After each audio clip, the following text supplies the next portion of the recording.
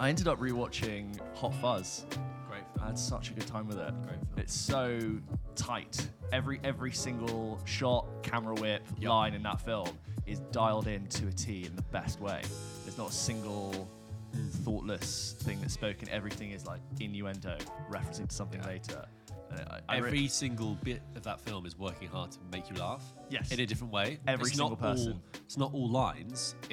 We're going to have a little bit of, as you say, visual wit. We're going to have a bit of cinematographic wit. Yeah, and I never realized how pacey it is. Yeah. It doesn't stop. From the get-go, it's like Sergeant Angel, how's the hand? And it's just like straight into the next one. And before you know it, it's like train, cut, Peace Lily, thing, form, model village, and then he's there. Yeah. And it just doesn't lose you for the whole time it's on. And it doesn't feel exhausting to watch either. No, it's incredibly quick, and therefore that's why it stood the test of time, because on repeat viewings there is so much in there. It's still good. So I remember loving it as a teenager and watching it a few times as a teenager, and I've not seen it in such a long time. And then rewatching it as an adult, it's exactly as good as I remember. It's It's still really funny. Love that. Love Shaun of the Dead. Yeah, I need to rewatch Shaun of the Dead. I think I've seen it once, really loved it, but like need to go and rewatch all of his stuff. I actually think Shaun of the Dead I've seen too many times. you think? That now I watch it and I'm like, you know every sound of a film, like somebody opening a door and you're like, yeah. You could act it out as a play. Totally blindfolded. Yeah. There was a long time where I could do the first 30 minutes of Harry Potter and the Philosopher's Stone as a kid, like line by line, because I knew it that well. Start. Yeah. Can you do it now? No. On the spot? No. No, a little bit. Oh yeah, I could go for a while. I've not tried in a while, but you know, like when Bet you're... you were fun as a kid. Hi, Hey James. James, do you want to play football? No, I'm doing Harry Potter and the Philosopher's Stone. The first 30 minutes. Join me at 1:20. It was like Francois Bourgeois. Yeah. Join me for Francois Bourgeois. Yeah. hello everyone. Harry Potter. I'm here to do the Harry Potter thing. I was going to say that Shaun of the Dead, great. Yeah. Hot Fuzz, great. Fantastic. World's End, Yeah. didn't like it at all. I saw it on, I think, like Sky Movies as a kid, and I don't remember. As a much kid, it about came out in 2013. Sorry. How old are you? I think romantically about my teenage years.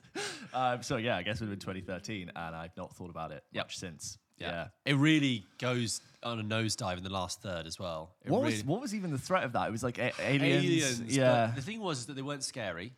Right. So in like Hot Fuzz, you've got like the real Hot Fuzz the is real scary. murders with the real. The tricks where like people walk past the camera and the guy in the hood is standing. Right. That got me, and Yeah. I knew it was coming still. And then obviously Shaun of the Dead is actual zombies. Yeah. There's actual gruesomeness in it. But in the World's End, there's just like these sort of blue aliens that are kind of like squidgy, and it doesn't really, and it feels very forced. No one talks about that film either. Yeah, It's not exactly. brought up at all as a film that because people will bring up Shaun of the Dead, Hot Fuzz a lot. Yeah, but no one will bring it. I mean, in terms of his most talked about films, it's like people love Shaun of the Dead and Hot Fuzz. Yeah. No one talks about The World's End. People do talk about Scott Pilgrim because that. Yes. I like Scott. I like Scott Pilgrim. I do too. Yeah, I had It's to really come cool. around with that. It took me about. I've seen that a few times. Yeah, third time I got around. I enjoyed it. First, that's the thing. It's one of those films where, and it's quite a lot to tell someone. No, you've got to watch it 3 times before you find it funny, which is quite a what weird thing to commitment, say. yeah.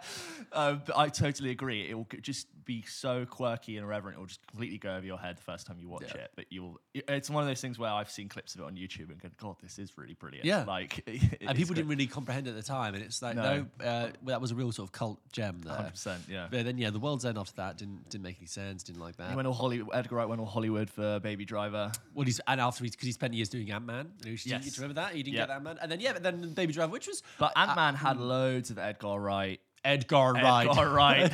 The new film by Edgar Wright.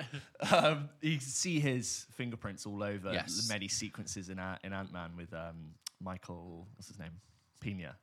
Oh, Like right, yeah. The way he was like, hey, man, like you got to go talk over here. And then the guy said, hey, his name is... The quick visual whip wit. editing, yeah. But with Baby Driver, I liked it. I think actually on second viewing, I liked it a lot less. I think the first half of it is really like quick, whippy, all things we were saying, witty, well edited, sharp.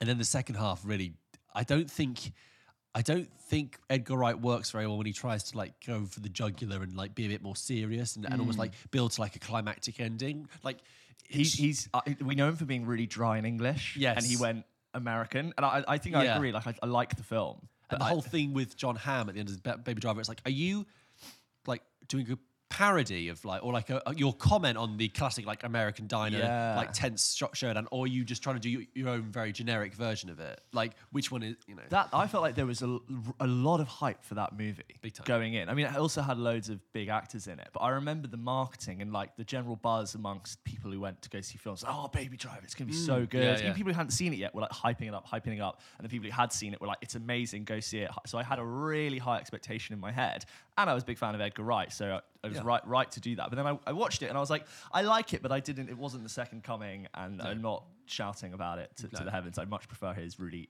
English. Because they are so actually English. And last year I went and watched Spaced. Have you seen Spaced? No, that's the TV series. Yeah, it's all really good. It's all in there. It's all like the film references, the visual wit. What I like about Spaced is that it's so English and it's made on a budget for like Channel 4. Like he's working within the confines of an early noughties sitcom. We know it's filmed in like really low grain footage, but he's able to achieve humor and big film references. I think English people are particularly really appreciative of stuff that is accurately English. Like, it's why I have such a fondness for The In-Betweeners. Oh God! And like, I'm trying to think of something else that's equivalent, or like even like Blackadder or Fawlty Towers, which aren't necessarily English. They feel really English, and I think because we have so much, and there's nothing wrong with it. We have so much Americanized culture thrown at us constantly. There's nothing wrong with it, but it can be just very like, this isn't real life. When someone accurately depicts English culture, it's like, yes. The In-Betweeners is funny you bring that up, because I actually went back and rewatched that a lot recently. I hadn't rewatched it in years, probably like 10 years,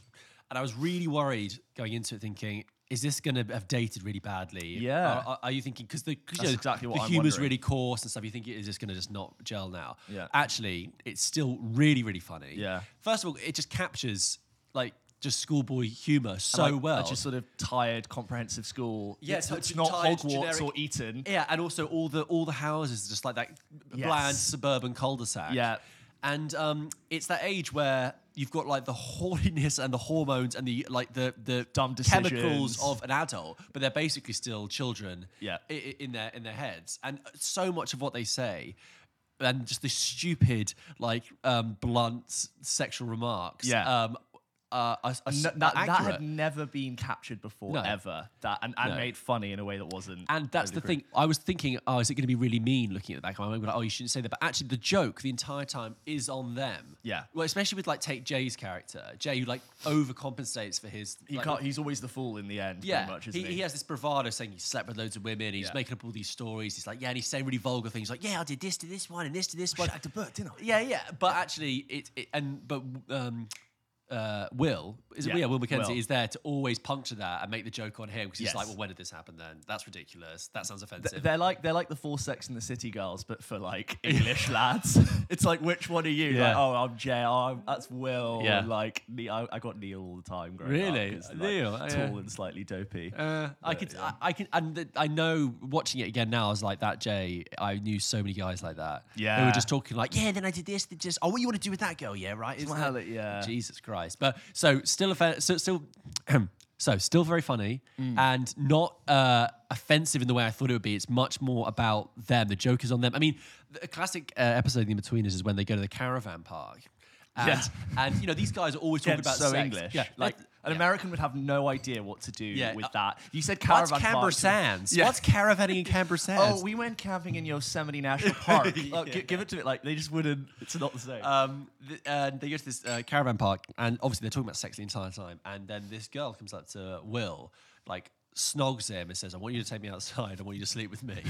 And it's so funny because they talk about sex the entire time, but he is incapable when an actual woman comes up to him and says, I want you to have sex with me. He's like, how about we skid? How about we just slide on the floors? It's liberating. Come on. And that's the joke there. It's not like, but it's about their inability to. What are the other things that really English, normal and English?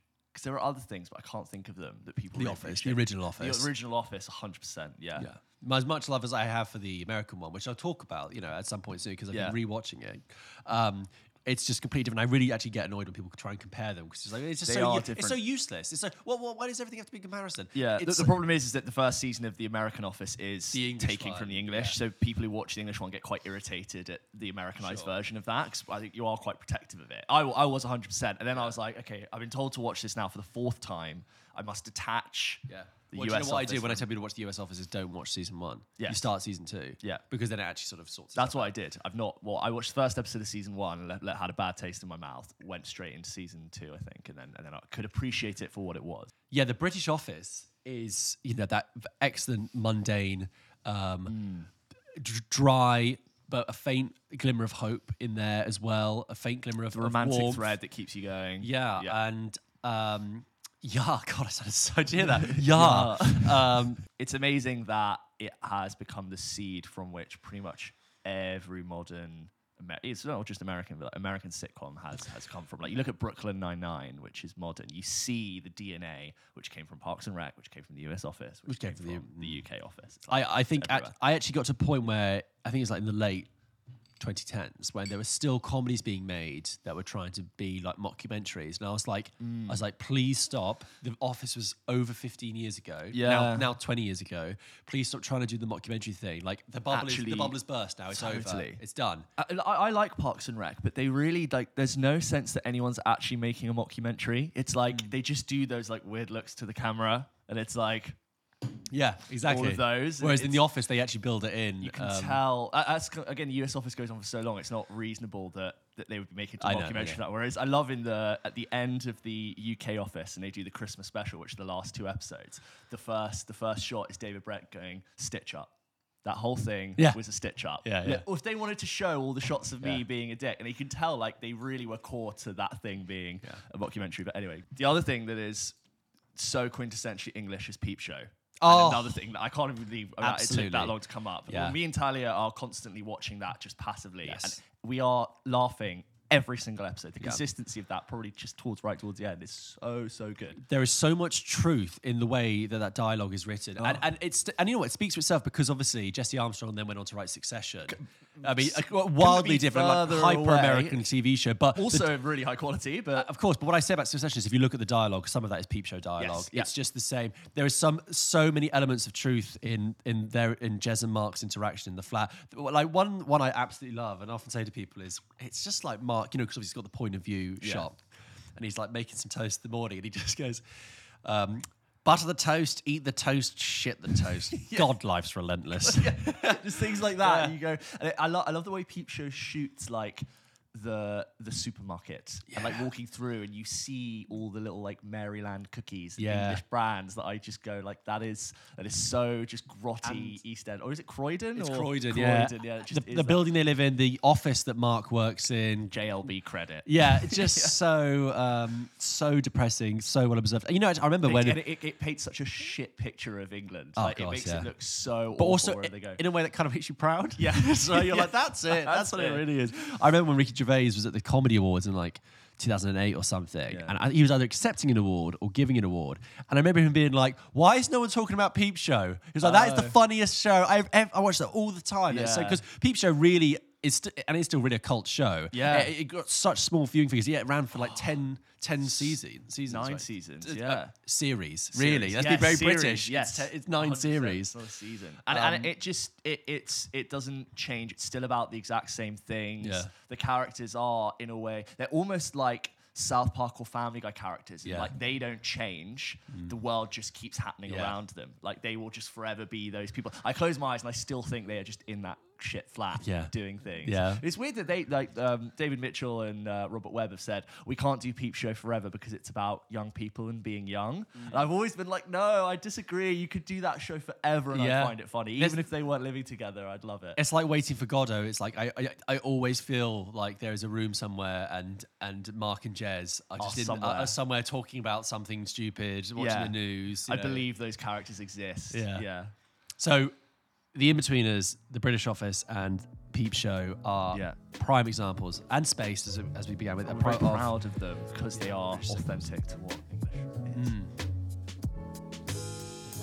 is. So this is an interesting article I saw about something that's happening at AMC theaters in the US. Right. And apparently, you know AMC movie theaters. It's like a multiplex brand in the US. They are saying that they are going to charge people more to watch the Batman than other movies, right?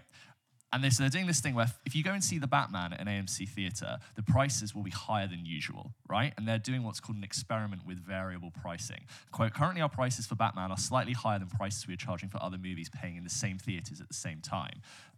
This is all quite novel in the United States, but it's this idea of one film being considered to have more value than others. And I'm not talking about, you pay more for a premium seat or a premium viewing experience. What do you think about the idea of a film charging more to see in the cinema because of its perceived quality?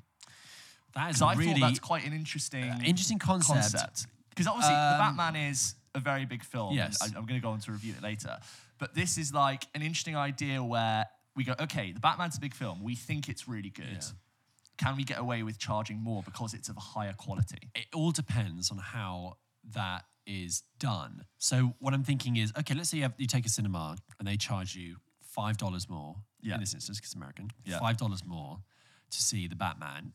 Does that mean when you have a small art house film come out, like Flea or Boiling Point, are they going to charge you $5 less to encourage people to come see it? Because in that case, that's very interesting. If it's just the cinemas trying to make a little bit of extra cash on a big film, which is what it is. And when the small films come out, they either don't show them or they're still going to charge them the same price, then that's quite a cynical exercise. Yeah. I still think there's a part of me that's kind of still a bit nervous about that concept because you still want to welcome people back to the cinema. Things are still shaky after the pandemic. Yeah. I know why, from the cinema's point of view, they want to make their money. Yeah. But also, you don't want to just being feel like you're ripped off. Like if you go to the cinema, you're like, the room hasn't changed, the seats haven't changed, the service hasn't changed. And again, this is not because in the UK you can pay more for a premium seat or you pay more for like a bigger screen, which is different. It's like it's like if you can watch it in 4DX or IMAX. But then I'm like, some part of me is like, oh, okay, interesting. What if like we have different prices for different experiences? Like, would it be worth it? But then I'm also like, what's the runaway effect of that? Where a film that gets from a really huge director that's considered to be so good, does that now go? Does that alienate people from wanting to go see it? And what is this barometer for quality? Like you just mentioned Boiling Point. We love that. Yeah. But that would never be put in the same category as the Batman or Avengers. I don't think it's about quality. Maybe it's a ratio to the film's budget. So it's like, if that film is over $100 million, then it costs X amount more. If this film is over $150 million, it costs X amount more. So there's like a sliding it's cost scale. You more to watch an expensive film. Yeah, that film was made for $200 million, and therefore the ticket price is $20 instead of $15 or instead of $10. If you look at the theater, that's been happening forever. You want to go see the hot new massive musical, up to $200. Like if you want to see a small new playwright, uni theatre. Yeah, exactly. Yeah. I mean, I went to a theatre in Battersea that was above a pub, and I saw a really good play, but that was like £8. Yeah, whereas I saw The Cursed Child, and that was like it was £80 per show, and that's 2 shows for 2 people. So I spent, you do the math, that's a lot of money. Crikey. Yeah. And you didn't say it was worth it. It was awful. It wasn't awful. Another time, when we have another discussion. Yeah. I think that Secrets of Dumbledore comes out, I'll talk about The Cursed Child. I think that I don't know why. Just in the UK, it's much more that kind of sort of communal aspect. I mean, I know that there's plenty of things in our country that aren't like that, but I just think there's the idea of the cinema. I think it's the attitude to change. Actually, we're so used to paying a set value. People won't be like, well, I'll tell you what, I'm not going at all. Then if you're going to charge more, I'm not going at all. Yeah. But what's the alternative? All ticket prices just go up, and then the small films will suffer. So if this is being used as a way of saving and encouraging people back to the cinema to watch small films, in a way that like the Batman is carrying and opening up a space for small films to come back into the cinema, great. Yeah. What do you think? I think on pricing, because cinema pricing for a very long time has had a really bad rap for being overpriced. I will say, since I want to say post 2020. I found your average multiplex ticket prices have gone way down. Yes. I've seen them, especially if you want to go Monday to Thursday. Yes. you can pay something like £6.99 for a ticket, which if you told me that in 2020, I'd have gone, what? That's crazy. What kind of like tiny art house cinema are you trying to go to? To see a film for £6.99, I think is a really good deal for 2 hours of hopefully good entertainment. I think for the if I was running the Cineworld Views, I would go, we never made money on the cinema tickets. Let's actually get people in and sell them popcorn. Yeah, that would be my business model. I would go, they've never made money on cinema. You get people in to buy confectionery and do that. So why not, especially in this market where no one wants to go, well, I think people are fine now, but especially for the last 2 years, people are going, I don't want to go to the cinema, I don't want to get COVID. Yeah. I've got every single film and TV show I've ever loved able to stream to me on the internet. Making it $6.99 is a really good incentive for people to just go see a film. It's not talking about IMAX. IMAX or like premium experiences are £20 plus. Yeah. But I think $6.99 is a good deal. So I want to give. I want to give that. I want to let people know that actually the cinema has got prices, especially in the UK, have gone way down. Except not art house prices, of course. Those not are art house prices. Those are still sort of. But that's like you kind of pay for your like moral guilt that you're like, I'm sticking up for a small independent, even though like the only art houses that are left are really just like small chains, which are like Picture Houses and Everymans and Curzons. Yeah. But again, they're making money on you buying a £13 glass of Malbec. Yes. Yeah. Yeah. It's the same and a different experience. We have nicer seats, we have smaller. But actually, interesting thing I noticed about the difference between an art house crowd and a multiplex crowd, because you might think, oh, people will be more well behaved there. They'll have their glass of Malbec. Yeah, exactly. Because so you go to a multiplex. I mean, if we're talking cliche terms here, the cliche in multiplex is that everyone's loud, noisy, chewing on popcorn. You get the 13-year-olds to walk in. Oh my god, this is rubbish. Yeah, what's this? People and they're talking in the trailers. You're like, God, I hope they stop talking when the film starts. But what happens in the art house cinemas is people like get like art house drunk. They go, oh, he was so good. Do you remember him? Yes, you got the upper middle classes. Oh, it's pronounced Ejiofor. Yes, but that's but he's in prosthetic. Yeah. Isn't that so good? You people who laugh at random bits during the film. The bits people laugh when you're not meant to.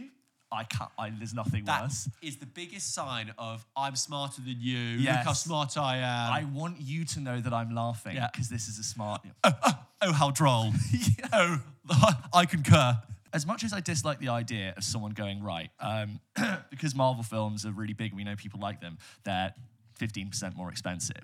But something about me likes the idea of making a choice or a distinction between different experiences. Like kind of like how now for a big film, as a film buff, I'm more likely to want to pay for a larger film experience if I know it's worth it. Right. I like that I have that option, but I don't know how in which we go. What barometer are we using to test the quality of a film that deserves to be bigger? Well, but it's not. But what do you mean?